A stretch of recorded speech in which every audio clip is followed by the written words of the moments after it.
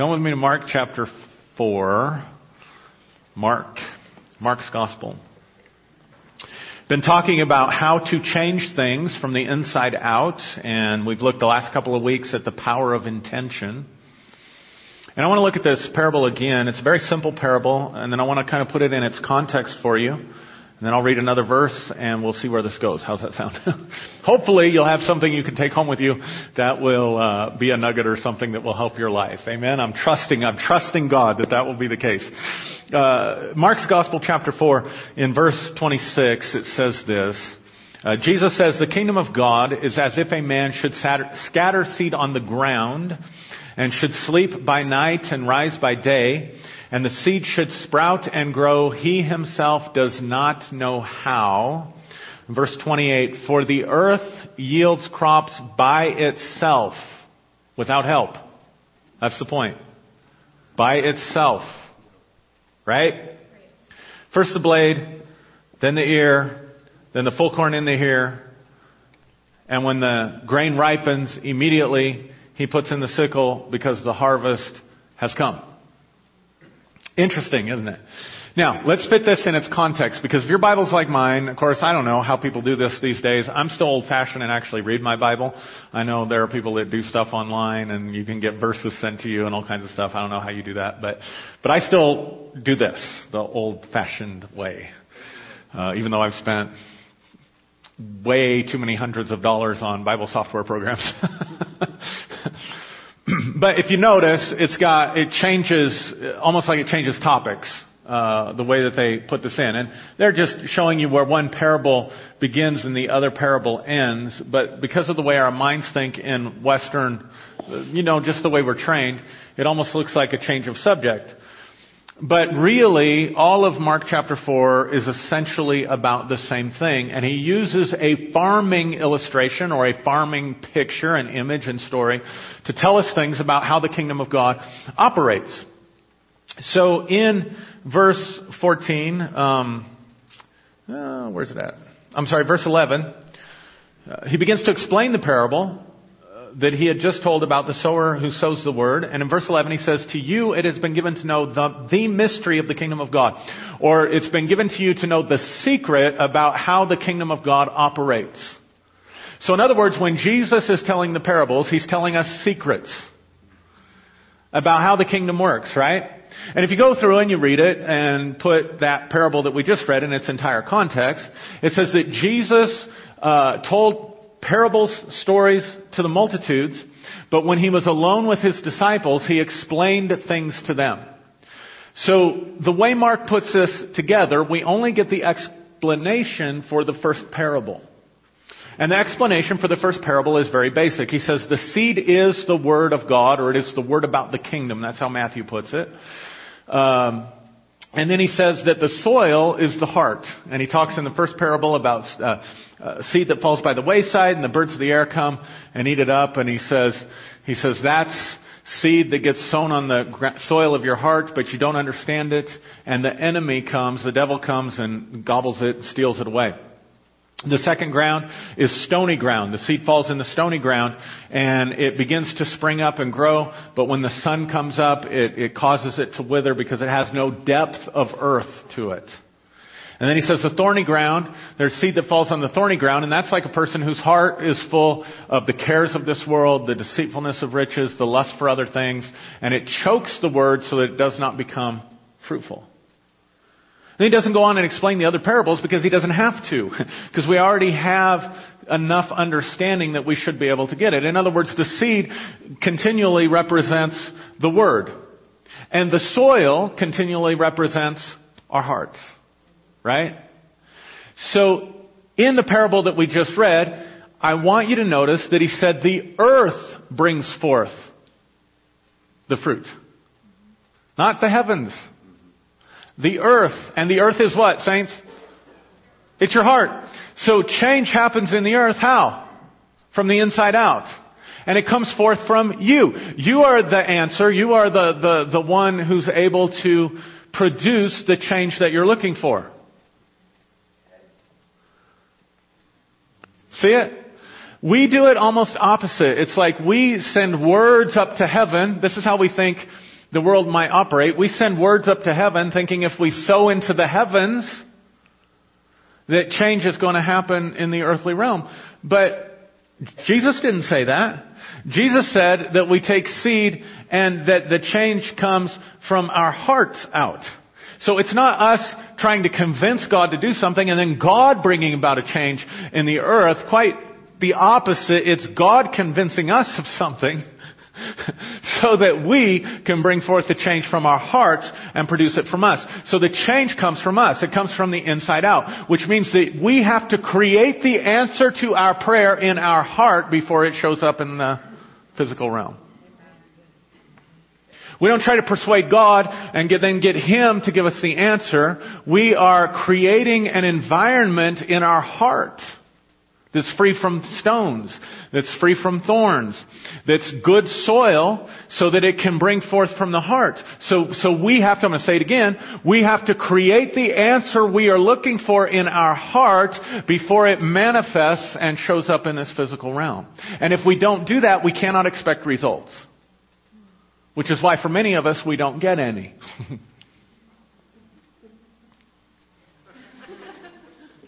Right?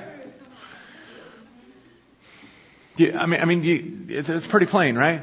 And here's what it says. It says it brings forth by itself. Now, here's part of our problem. So, if you look at any ancient culture, you pick anyone you want to, for literally thousands of years. They can go back several thousand years to Sumerian cultures, to the Canaanite culture that Abraham came out of, to the very earliest forms of the Jewish faith or the Hebraic religion.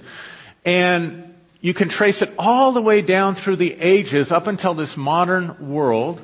And you discover that they have a completely different worldview about how things work or about cause and effect. And here's what I mean. First of all, every ancient worldview, including the worldview in your Bible, has what's technically called philosophically an animistic worldview. Now, if I say animistic, other than animal, what does that sound like? If I say anima, what do you think of? Animated, right? So an animistic worldview is simply this. It is a world that is completely animated. So so Jesus says, when He's at the temple, if these keep quiet, even these stones will cry out praises to God. In Isaiah, it talks about the trees clapping their hands and the mountains singing praise. The heavens declare the glory of God. The whole earth is full of His glory. John says it this way. We mistranslate it, but in the earliest copies that we have of what John actually says in John chapter 1, you can go back to Cyril of Jerusalem, who's writing in the 4th century a commentary on the Gospel of John. We say, in Him was life, right? In the beginning was the Word, and the Word was with God, and the Word was God, and all things were made by Him, and without Him nothing was made that has been made, and in Him was life, and the life is the light of all men. But that's not actually what John said. What John said, according to the earliest manuscripts that we have, was he said, in the beginning was the Word, and the Word was with God, and the Word was God, and all things were made by Him, and without Him nothing was made that has been made, and in all things is life. Or in all things is His life, and His life is the light of all mankind. So even our earliest Christian sources and stuff had this sort of animated worldview. Now here's why this is important. Because what was believed was that everything was connected at a level of consciousness. See, light has to do with consciousness. In all things was life, and that life was the light of mankind. And He is the light that gives light to every man that comes into the world. Paul says it this way, in Christ all things exist and all things are held together visibly and invisibly. So in other words, what the ancients believed, what our Christian Bible teaches us, is that you are intricately connected with everything in the universe at a level of your consciousness. And if everything that was made comes out of something unseen, Hebrews 11:3, we looked at it last week, that He takes the invisible substance, the things which are seen were not made of those things which are visible. They were made of something, but they were made of something invisible. So for every causation, for every action, for everything that has existence, there is an invisible cause in the ancient worldviews. And this is why you had folk magic. This is why you had witch doctors. This is why, don't get upset with me, this is why Israel had a priesthood.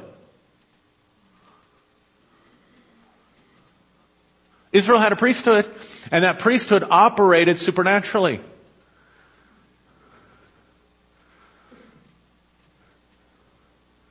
So, you get what I'm saying? A perfect example of this, it's not a very pleasant one, but if a woman was, if a man and woman were suspected of committing adultery, this is in your Bible, and they're lying about it or whatever, and it says the spirit of jealousy takes hold of the husband. It says what they would do is they would come before the priest, and the priest would take some drink, and he would speak words over it, and they would drink it, and if they were telling the truth, they would live, and if they were lying, they would die. And that's how we'd find out what the truth was.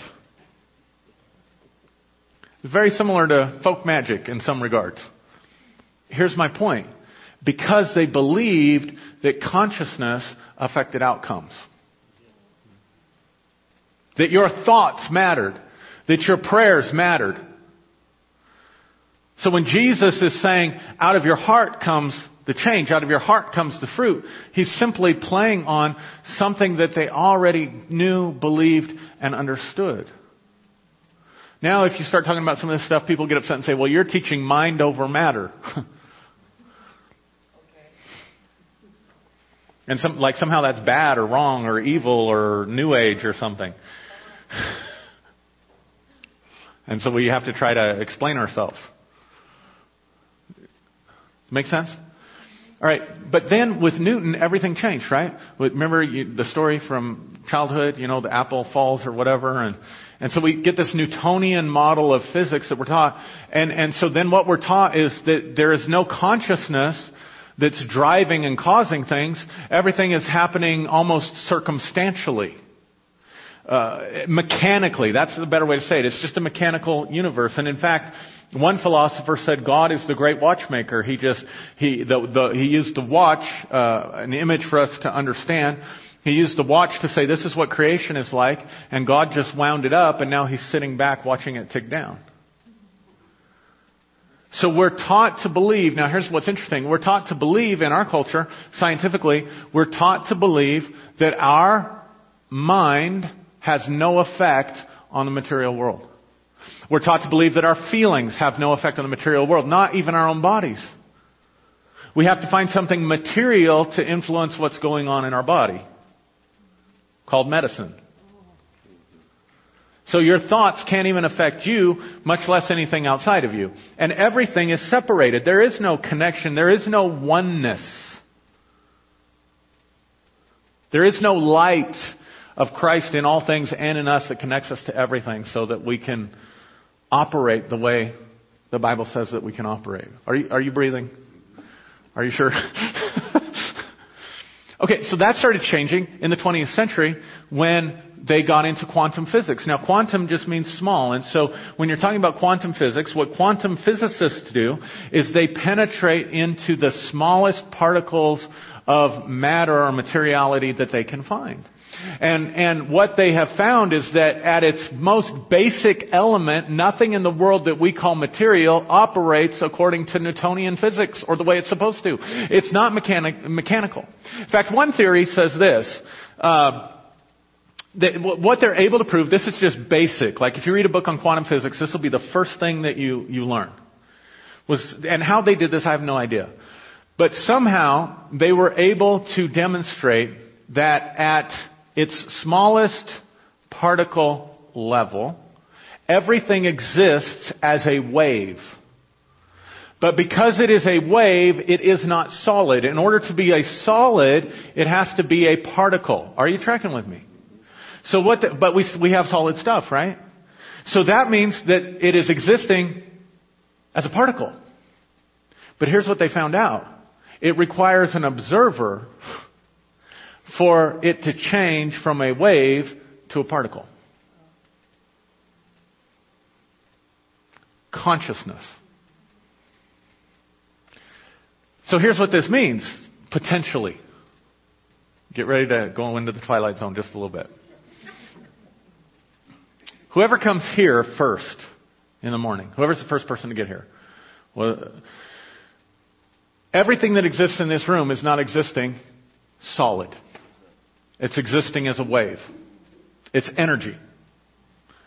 And the moment somebody shows up and walks in the room, so in other words, these chairs aren't solid until somebody walks in the room, and the moment an observer shows up, it turns into a particle and becomes solid.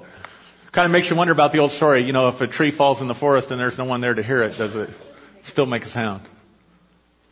That's kind of mind-blowing, isn't it? So they started looking at stuff and saying, how does thought influence the world around us? And surprisingly, there's been a lot of research scientifically that's been done. See, this wasn't a problem for ancient people. They knew thought influenced things because they had this animistic idea of how the world existed. That everything had consciousness and you could influence. There was an exchange of consciousness that took place. I don't want to get too weird on you, but Dr. O that was with us, his dad would be able, when people would get sick, he's from Africa, right? So not as infected by the mechanicalistic worldview. And he would be able to go out when someone in the family would get sick and would talk to the plants and would somehow find out from the plants what they had that they could offer the person that was sick. And they'd get better. Now the idea that you could go talk to the plants is crazy. But it is to us that you could have a conscious exchange. Okay, maybe we talk to our plants. They've proven, if you talk to your plant, it gets... But did you know you could hear your plant talk to you? What if I told you there's actual scientific research that validates that you can? But it gets suppressed. Are you breathing? It gets suppressed. And you got to ask yourself why. Why are we being held in this belief system that says that our thoughts and our feelings and our words can't influence materiality in the world around us?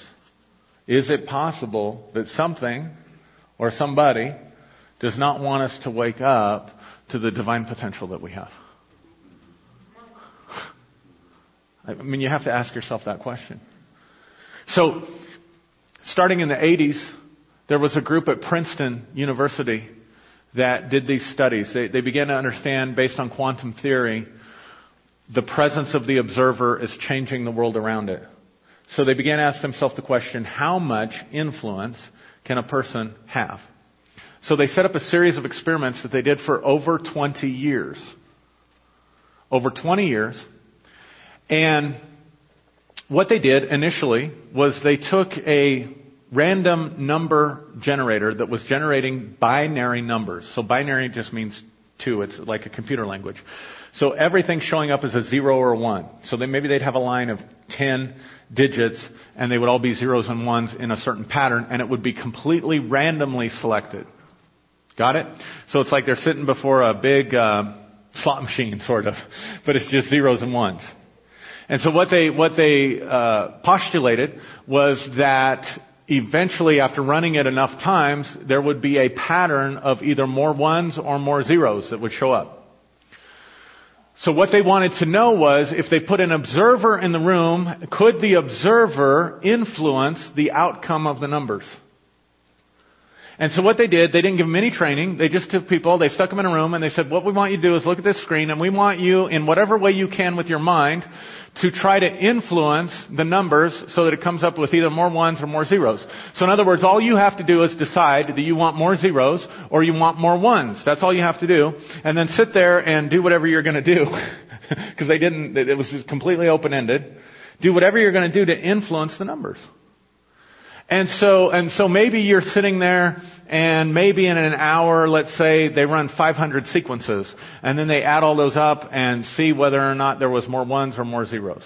And they ran that experiment with tons of people and over years so that they had a tremendous amount of data because they're trying to rule out chance.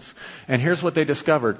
That in fact a person could influence the outcome of the machine, and it was so precise, the statistical probability was so precise that at the end of 20 years of doing this study, what they said was the probability of this happening by chance is 1 in 1 billion.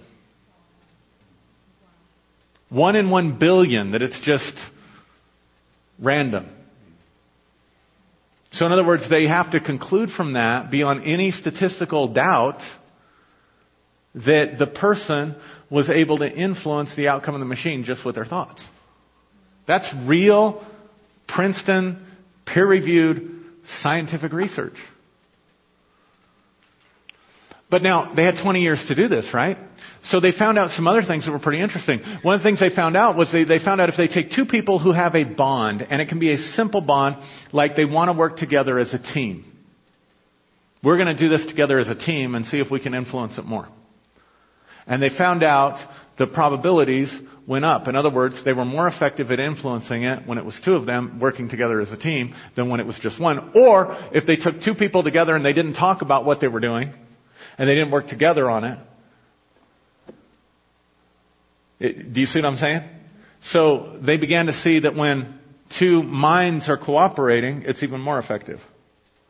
So then they thought, what if we take two people that are really in love? What if we take a man and a woman who have a deep heart connection, who are really in love, and we stick them in there and we let them do it? And they found out it's even more effective. So they found out the presence of the emotion of love works even better. Now here's what they found in every single case. The person would go in, they'd have no idea what they were doing. They would sit there and they would just try to influence the numbers, and they would be kind of playful about it. They'd be kind of curious, kind of childlike, maybe even doubtful. And they would get immediate results. Then they would tell the person that they were getting results, and the results would immediately drop off. You could track it on a wave like this. It would dip down and get way worse. And then later it would come back up and they would develop proficiency. And so they began to look for what's the anomaly there, what's changing that's causing this graph to go like this with every single person that did it. And here's what they found out with every single person. What they found out was when they knew they could get results, they started trying. They started putting forth more effort. They started thinking harder and trying harder and focusing harder and trying harder to make a change. And the harder they tried to make it happen, the less effective that they were. Until finally they just got to the point that they just gave up, and then they're not trying as hard anymore and it starts working again.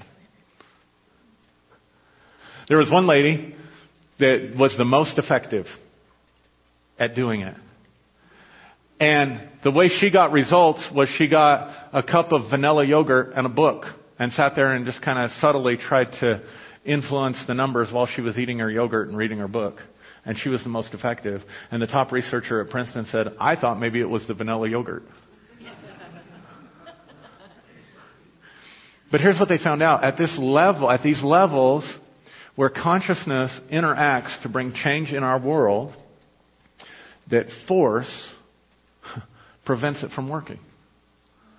That the more playful, the more fun, the more relaxed, the more restful, the more gentle the approach, the more effective the results.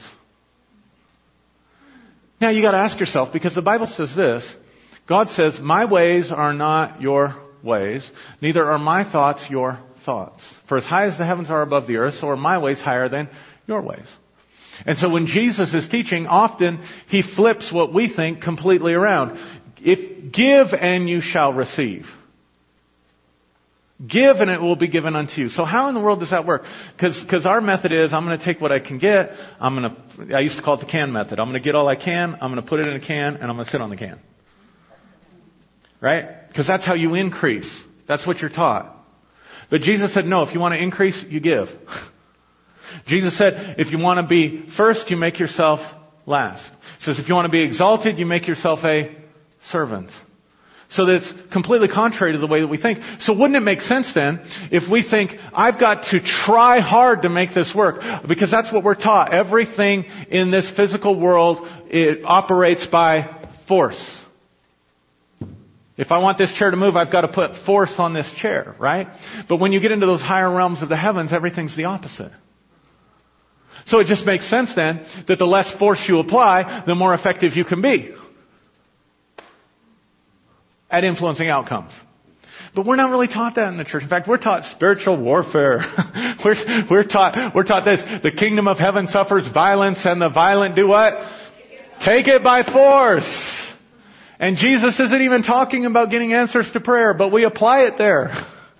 And we say, if you want it, we take it totally out of context, that one verse. Because actually, in the context of the day, I don't have time to go into all of it, but what Jesus was talking about was he was talking about boundaries being broken by a shepherd.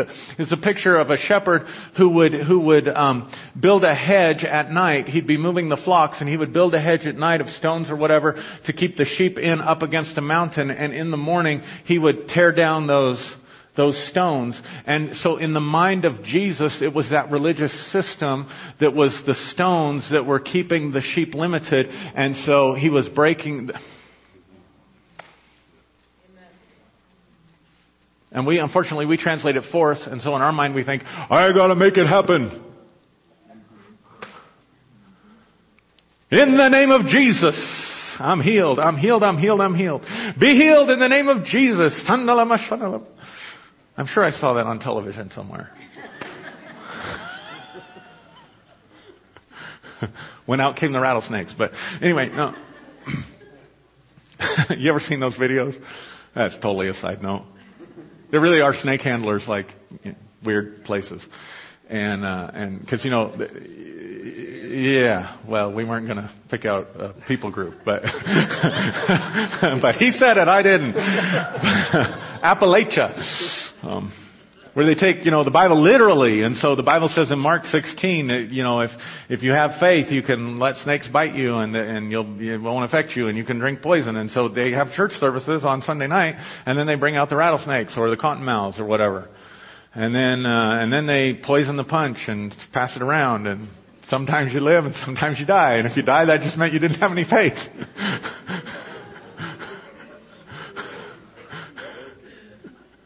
There's documentaries out there on that. How did I get off on that mess? Yeah, somebody did. Somebody somewhere.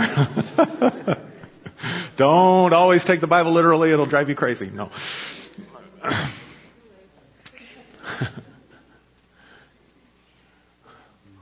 But see, here's what Jesus teaches in the parable. You put the seed in the ground, and the seed will grow all by itself. You don't have to dig it up. See, so here's what we do. We set our intention, and then we have to let it happen, not try to make it happen. And the moment we get like this, and we get in there and try to make it, is the moment that we're no longer resting and trusting.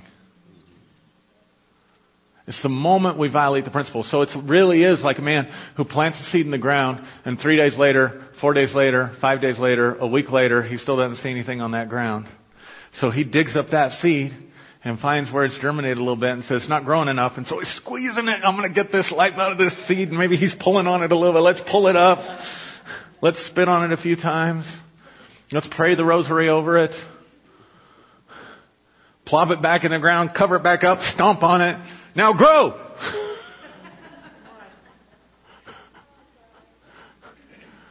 But see, that's what we do when we set our intention on a new job and a week later we don't have one. We set our intention on growth and increase, and 3 weeks later we don't have it. We set our intention on health and healing, and however much time goes by and we're still feeling pain in our bodies. We set our intention on healing, and we don't instantly feel better, and so, we're still experiencing symptoms or pain or whatever. We say, well, that didn't work. I got to try something else. I got to try harder. I got to try to believe harder. I got to try to pray harder. I got to try to take it by force. I got to try to make it happen. I got to fight the devil. It's the devil. It's the devil making me sicker. It's the devil putting more pain on me, and I got to shut that devil down. And the only thing he understands is greater force. So here we come. Ah!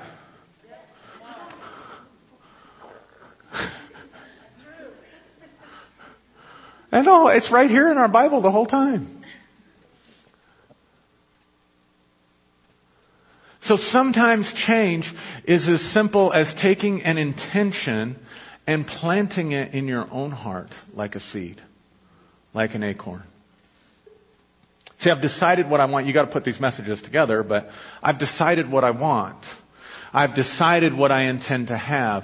I'm willing to I have the passion and the focus to stay with it. Because see, the man could plant the seed in the ground and walk away, and who knows what that seed does. It does require care. It does require attention, but it requires the right kind of care and attention that doesn't involve forcing it to grow. You see it? So the fruit of the Spirit is love. The fruit of the Spirit is joy. The fruit of the Spirit is peace. The fruit of the Spirit in there is gentleness. So what if I can influence outcomes if I use the power of gentleness rather than the power of force?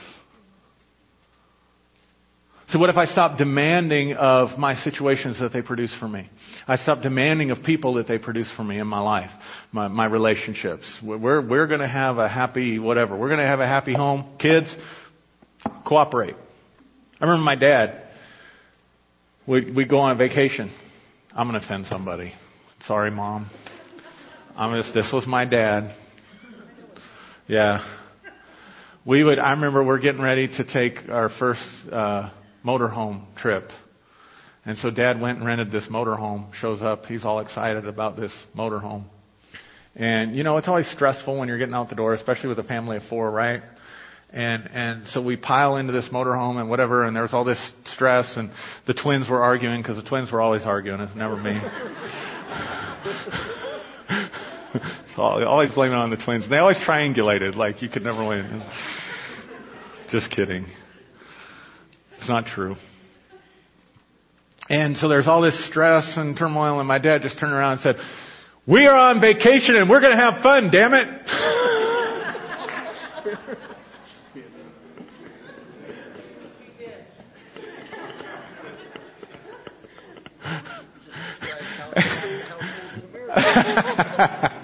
Jimmy said, just described half the households in America. But see, that's kind of how we are. So it's like, I'm going to have a happy family and my kids are going to cooperate to make it a happy family. By golly.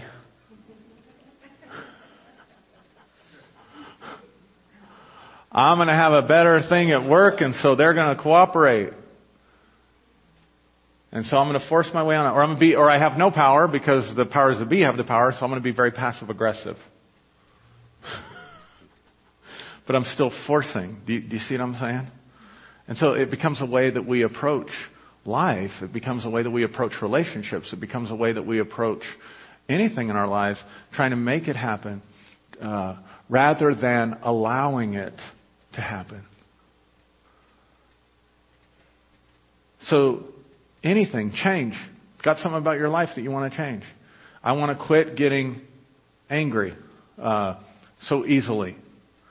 So I'm going to stop getting angry. So I start applying force to that. And what happens? Right? I'm going to get over this anxiety. So I'm going to not feel anxiety.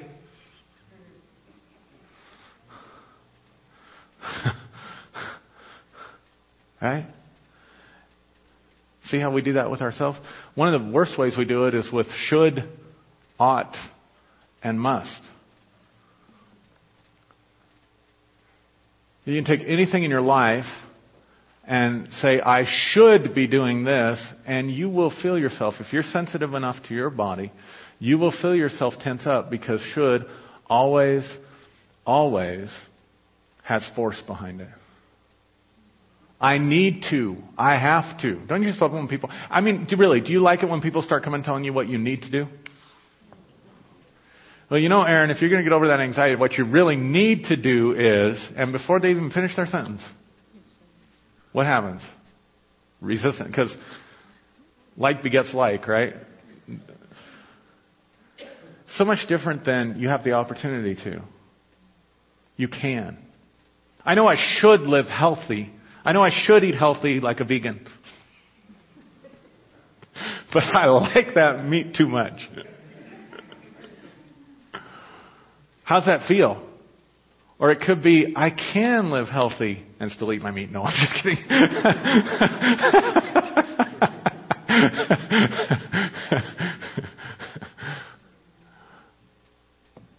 Do you feel the difference? I can live healthier. I can live happier. I can live with less anger in my life. I can live with less judgment. I can approach things with more gentleness and more kindness. It's totally different than I have to. I have to make sure. Now see, here's what some of you will do if you're like me. You're so results oriented. It's like, okay, now I have to relax. I have to approach this with gentleness. So now I'm telling myself, I'm going to make it. Oh, no. I gotta have to relax. What if the kingdom of God, the kingdom coming, the authority, the power, the majesty of who our Creator is, comes into our life by simply planting a little seed through just this sort of gentle art of farming. So just setting your intention. I'm just going to set my intention to be happier. I'm just going to set my intention to be more gentle. I'm just going to set my intention to have more peace. And I'm going to relax with it. I'm going to keep my focus and my attention on it. I'm not going to plant the seed and walk away and forget about it and not be able to harvest it. I'm going to be able to keep my attention on it so that I can watch first the blade and then the ear and then the full corn in the ear. And I'm going to stay with it until the harvest ripens and life brings me that which I have set my intention upon. But I'm not going to try to make it happen. And I'm not going to demand that it happens. And I'm not going to force it to happen. I'm going to let it happen. I'm not going to make myself better. I'm going to let myself get better. I'm not going to make myself change. I'm going to let myself change. I'm not going to make people in my life be better. I'm going to let them be better. I'm not going to make my family have fun on vacation. Thank you. Thank you. Thank you. I really don't mean to be offensive, but it's just life, right? It's just life. And it's integrious because that's how it happened. If I said he said, by golly, I'd be lying. Then I'd be lying in church. Which would be worse? Right? Right? But I can let it. Instead of demanding, instead of making, instead of forcing, I can let and I can allow. And life can begin to work. God put the life in that seed when He created the world. So anything that you see growing, if you see a tree, you can walk up to that tree and you can know God planned you before the foundation of the world. Isn't that awesome? So if God planned a tree before the foundation of the world to be here through the power of a simple seed, how much more did He plan things for you to show up in your life, to provide for you, and to help you be happy? Aren't you worth much more to Him than a simple tree? So what if we just trusted that life had good things to bring us? That life works the way it's supposed to? That seed, God put the life in that seed before the foundation of the world. Because He knew it would show up in this generation because we'd need trees in order to convert our carbon dioxide back to oxygen. In order to cause it to rain upon the earth. We would need the trees. So God said, I've planned that to take care of you. And so if He's planned little details like that to take care of you, to make sure that you can breathe, to make sure that we have water, to make sure that the earth is still sustainable through a process that simply we allow to happen. How much more does He have things for your joy set up for you? How much more does He have things set up for your happiness? How much more does He have things set up for your glory? For you to be able to manifest who you are as a son and a daughter of God.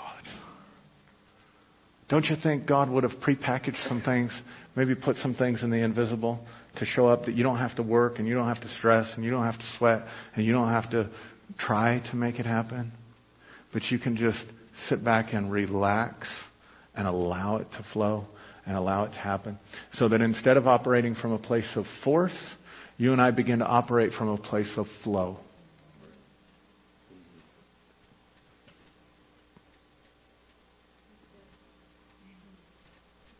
And then maybe life becomes easier. Maybe life becomes better. Maybe life becomes less stressful. And we can approach things from a place of peace.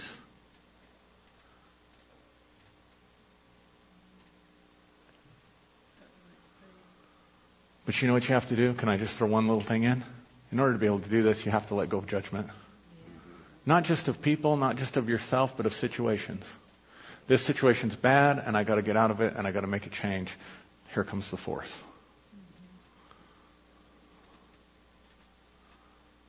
And then when I start trying to force, I've disconnected. So if I can just let things be as they are, without labeling them as good or bad, I can work with my intentions.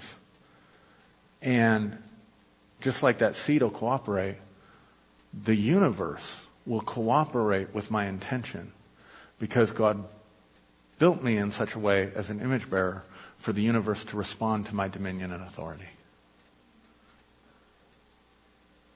And if I have real authority, I don't have to shout for you to get it. All I have to do is put the intention into action.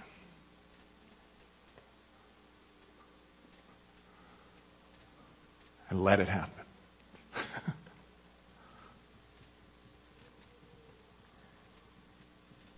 I don't know. Makes sense to me.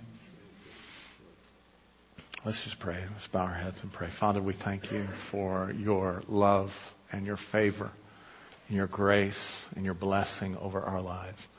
Thank you for every person that's here, every person that's may listen to this message. I pray that you'll put peace over them, love and joy, and the ease of manifesting and the ease of the kingdom of God inside their lives. And we give you thanks and praise for it. In Jesus' name. And if you can agree with that, please say amen. Amen. God bless you. We have prayer teams. We'll have people up here to pray with you if you would like that. Otherwise, have a wonderful afternoon. Thank you for coming, and we'll see you next week, hopefully. Thanks.